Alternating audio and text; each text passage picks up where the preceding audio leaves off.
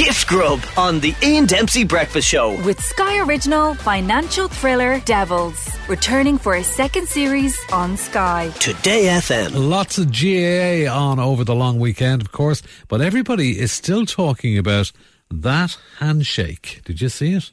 Between Brian Cody and Cody-Shefflin. So let's go to the man who might know. Morning, Morgan. Good morning, Ian. You were actually there. You saw it all. You saw it all happening. I was there. Pearse Stadium, Galway. Sunday, May 1st. Mayday. Mayday. Mayday. That's what everybody's saying in Kilkenny. Cody-Shefflin's Galway, 124. Brian Cody's Kilkenny, 317.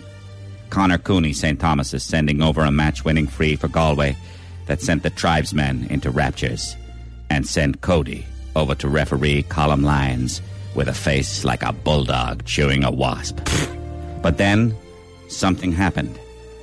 A handshake between the two Banish doors.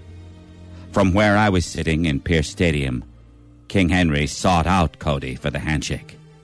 Cody looked around, took his hand, and looked at Shefflin in the eye. The kind of look a teacher gives when he's just found out his favorite pupil's been caught smoking behind a bike shed. The kind of look Jesus must have given Judas just before Prince. Shefflin tried to let go of Cody's hand. But unlike Kilkenny, Cody held on. Shefflin seemed to be halfway back to Ayr Square when he realized Cody still had his hand.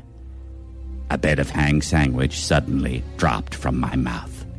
And from a moment, the world stopped. And that's all we could talk about on the bus on the way back to Chokey.